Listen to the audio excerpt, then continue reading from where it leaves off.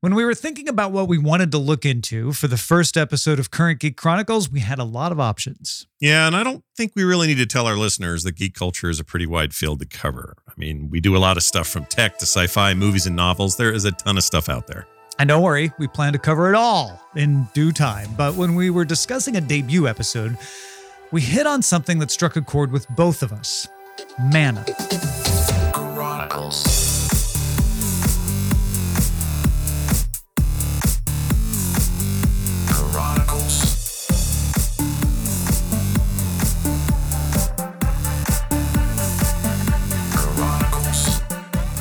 Let's talk mana. Yeah, I mean, the concept is used in all sorts of fantasy we both enjoy. I mean, heck, Blizzard's been using this as a game mechanic for 25 years plus at this point. That's ditto for pretty much all video game implementations of RPGs. It's pretty much standard now. Yeah, I mean, you don't have to look very hard and you'll find it across a ton of different media, games, novels, movies. Not all fantasy uses mana, but it's a pretty common trope at this point. So the question we started to ask ourselves is, this thing is basically everywhere across magical fantasy as a genre, but where did it come from? What's the origin? Did some dude just make it up in his basement in the 1920s or something weird like that? So we decided to start digging. Yeah, we got our little shovels out and we found out the term mana wasn't actually invented for fantasy out of whole cloth. In fact, it has a long history as a spiritual term across many of the languages and cultures in the Pacific Islands. Now, given that this is a term that exists across a number of cultures, there really isn't one universal meaning of the term. But in general, it's associated with a form of spiritual power. And as it turns out, we've been pronouncing it wrong the entire time. That's right. Mana is actually mana. And according to anthropologist Roger Keesing, it's probably more appropriate to think about mana or mana as a verb rather than a noun. And the story of mana just starts with knowing from where it came from. We wanted to find out how it went from the Pacific Islands to a blue bar in WoW. So we talked with Matt Tomlinson, an associate professor of anthropology at the Australian National University.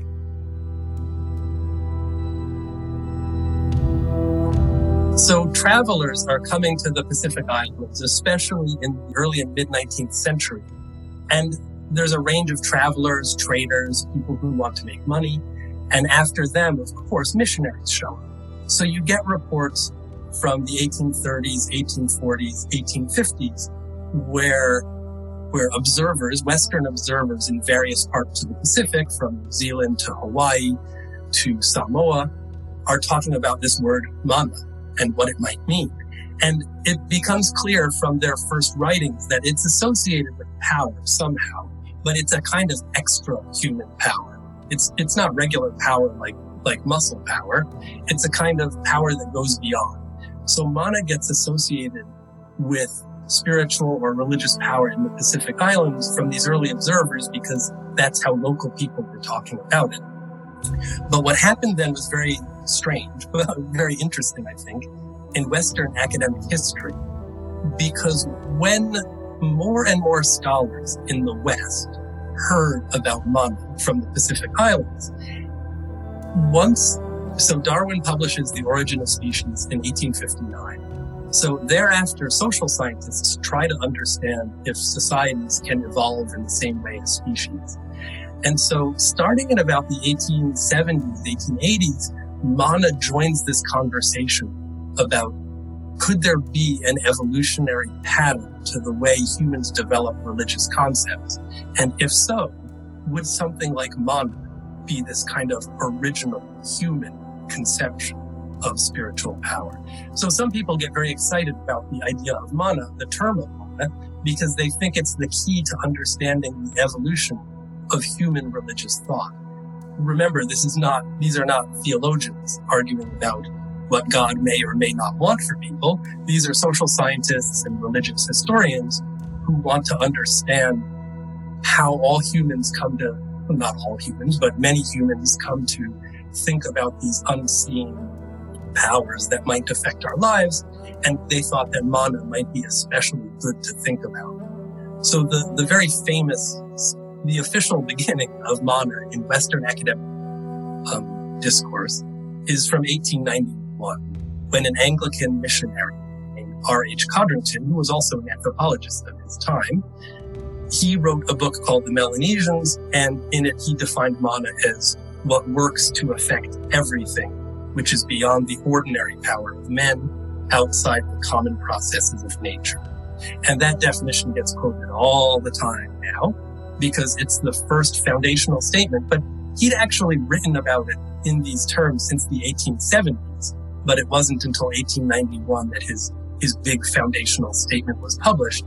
And then, the gates were open, and there was a huge amount of theorizing about mana and what place it might have in a universal human history from the late 19th century until the mid-20th century. Social evolutionism died a pretty violent death in anthropology, and no good anthropologists are evolutionists of that old school, where they think that societies have to change in regular preordained patterns.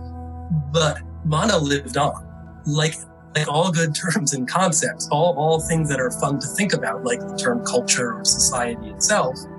Mana lived second and third and fourth lives because it became useful for other projects.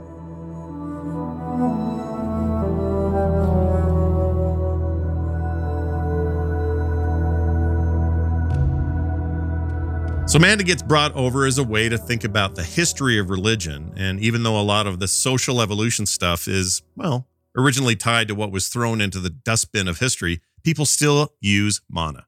Yeah, it seems like this idea of pervasive supernatural force is just too useful of an idea in academia, so it keeps getting used. But that is far from the end of mana's journey. The next step was for it to cross over from dusty academia into a more popular understanding. The first way mana moved from a more popular understanding came in the late 50s, early 60s. The early baby boomers were just starting to make their way out of school into what would turn out to be 60s counterculture. Oh yeah, baby. The kids were looking to new public intellectuals, generating new interest in finding systems that could unify the human experience rather than fragment it even more. This is when guys like Joseph Campbell really started to have their moment in the sun. The Romanian historian of religion, Mircea Eliade, found a home at the University of Chicago and began to write about mana, not just for an academic audience, but for the general public. He was a frequent contributor to Harper Torchbook series, writing 7 books for the nonfiction series that also included writers that you'll probably associate with all kinds of fantasy movies and writers, folks like Karl Popper, Joseph Campbell, bunch of other intellectuals. This brought mana beyond academia for really the first time, even if it was still mostly for the highly educated public. Yeah, so we get to this point in the 60s where mana has been in academia now for almost 100 years, and the term has kind of changed meaning a few times, but it's starting to seep out into the broader public awareness of at least the term anyway. But where we really get into mana as a fantasy trope seems to begin with a guy named Larry Niven, and he was born in the late 30s and kind of grows up and goes to school in this environment where mana is something you're going to be hearing about, at least at an undergrad level. He's not an anthropology major or anything, but ends up taking some classes and reads a book about cargo cults in Papua New Guinea, which, guess what, introduces him to the idea of mana. Yeah, so imagine, it's the 60s, man, and everybody's talking about all kinds of trippy stuff like, have you heard about the supernatural force mana? Larry Niven starts his writing career in the mid-1960s. He's actually written dozens of books over the last couple of decades. He's won a Hugo Award, mostly known for his sci-fi stuff. But for the story of mana, the most significant thing he wrote was a short story in 1969 called Not Long Before the End. It takes place in a world where mana, this kind of force, that power magic in a fantasy world, is cast as a non-renewable resource. Yeah. Wizard needs mana badly. That's where it comes from. It's something that's tied to the land. It's a source of power, but it is exhaustible. The same world was used in a 1978 novella that Niven wrote called The Magic Goes Away, which really makes it an allegory for the energy crisis in the 1970s. It's right there in the title. Well, that seems to be the major crossover point for mana in popular fiction. But what's interesting to me is to see how this was integrated into gaming culture as well. Because as Niven is writing about this stuff in the late 60s and the 70s, the Bay Area San Francisco, and so on, is turning into a hotbed of people experimenting with fantasy role-playing games. This is the same environment that created the Society of Creative Anachronism at the time. All right, so we've gone from that academic Timothy Leary 60s awakening, and now we're just in the 70s, man. And people aren't as intellectual anymore. They just want to have fun. There's still the smoke-filled rooms, but that smoke has become a different kind of smoke over the past couple of decades. And in terms of role-playing, which really starts to take off in this time period, a lot of people don't realize how mana was used in early Dungeons and Dragons. While the official magic system from the 1974 Dungeons and Dragons is based pretty explicitly on the writings of Jack Vance, D&D was an open system at the time and really opened the door for people to add their own spin on it. Mana is almost immediately grafted on. You have fanzines in 1975 talking about mana the same way you would see in Niven's work, but applying it to D&D worlds. By 1976, guys like Greg Stafford are using homespun mana rules with his Arduin world, which would eventually be published as an unofficial rule supplement in 1977 with the Arduin Grimoire.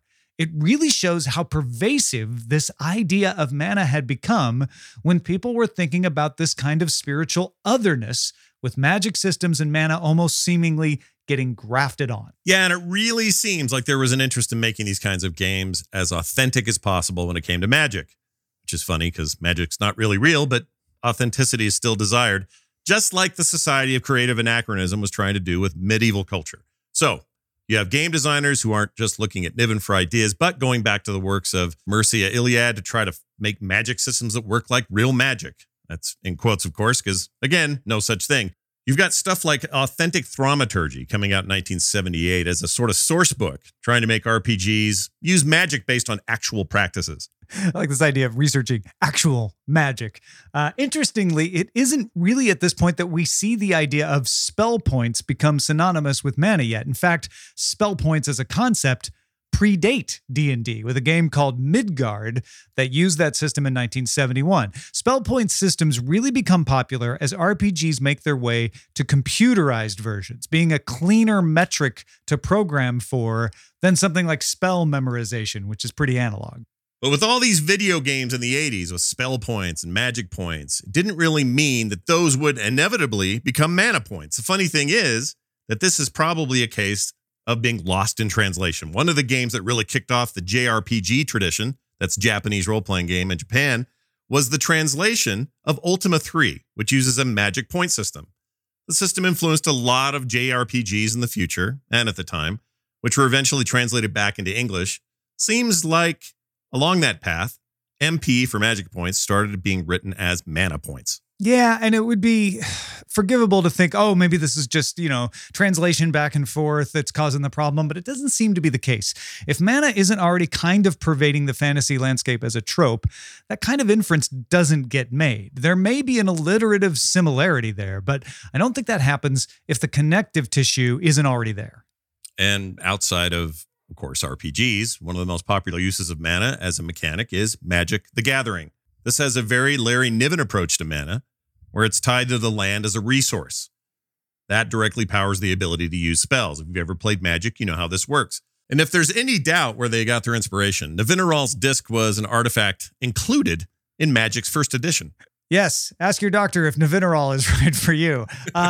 You may not realize this hearing it spoken, but if you see it written, you might cotton to the fact that Navineral, of course, is Larry Niven spelled backwards. My mind is blown. So all it took for me to get mana in World of Warcraft was for tens of thousands of years of linguistics evolution in the Pacific Islands that were co-opted by a bunch of Western academics in the mid-19th century to spend a century bouncing around in dusty academic circles just to be soaked up by a growing counterculture that wanted to play role-playing games, who at some point assumed MP meant mana instead of magic. Yep. Sounds so simple when you put it like that.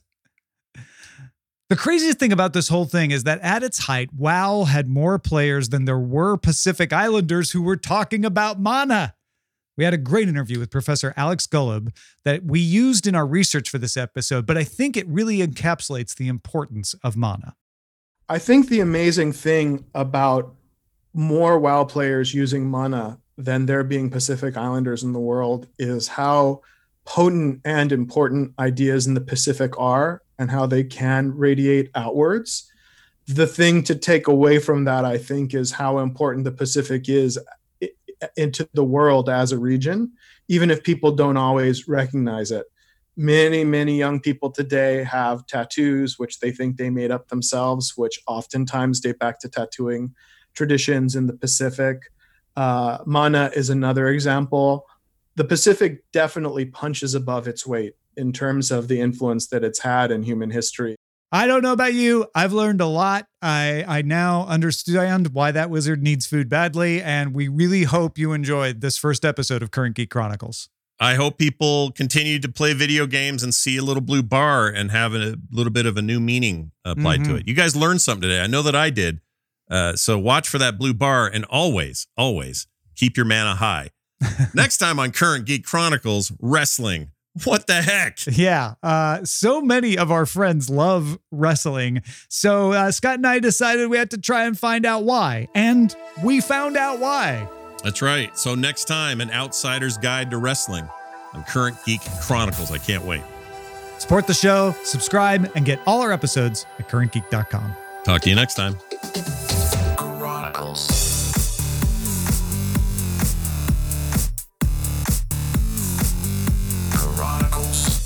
Current Geek Chronicles is produced by Hammond Chamberlain and Rich Stroffolino. Executive produced and hosted by Scott Johnson and Tom Merritt. Interviews provided by Matthew Tomlinson and Professor Alex Golub, with additional information provided by John Peterson. Our theme music is by Eric Van Skyhawk. Get more of his songs on Apple Music or Spotify under the name Skyhawk. Special thanks to Kevin MacLeod for letting us use Thunderbird.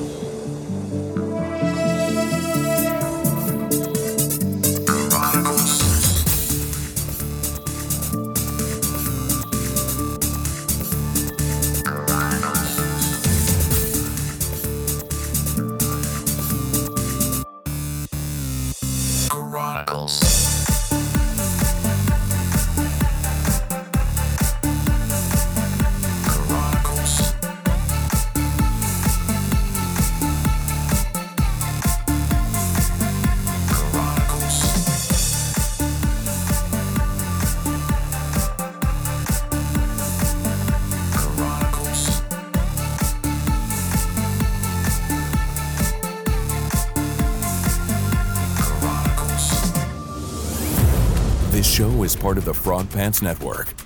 Get more at frogpants.com.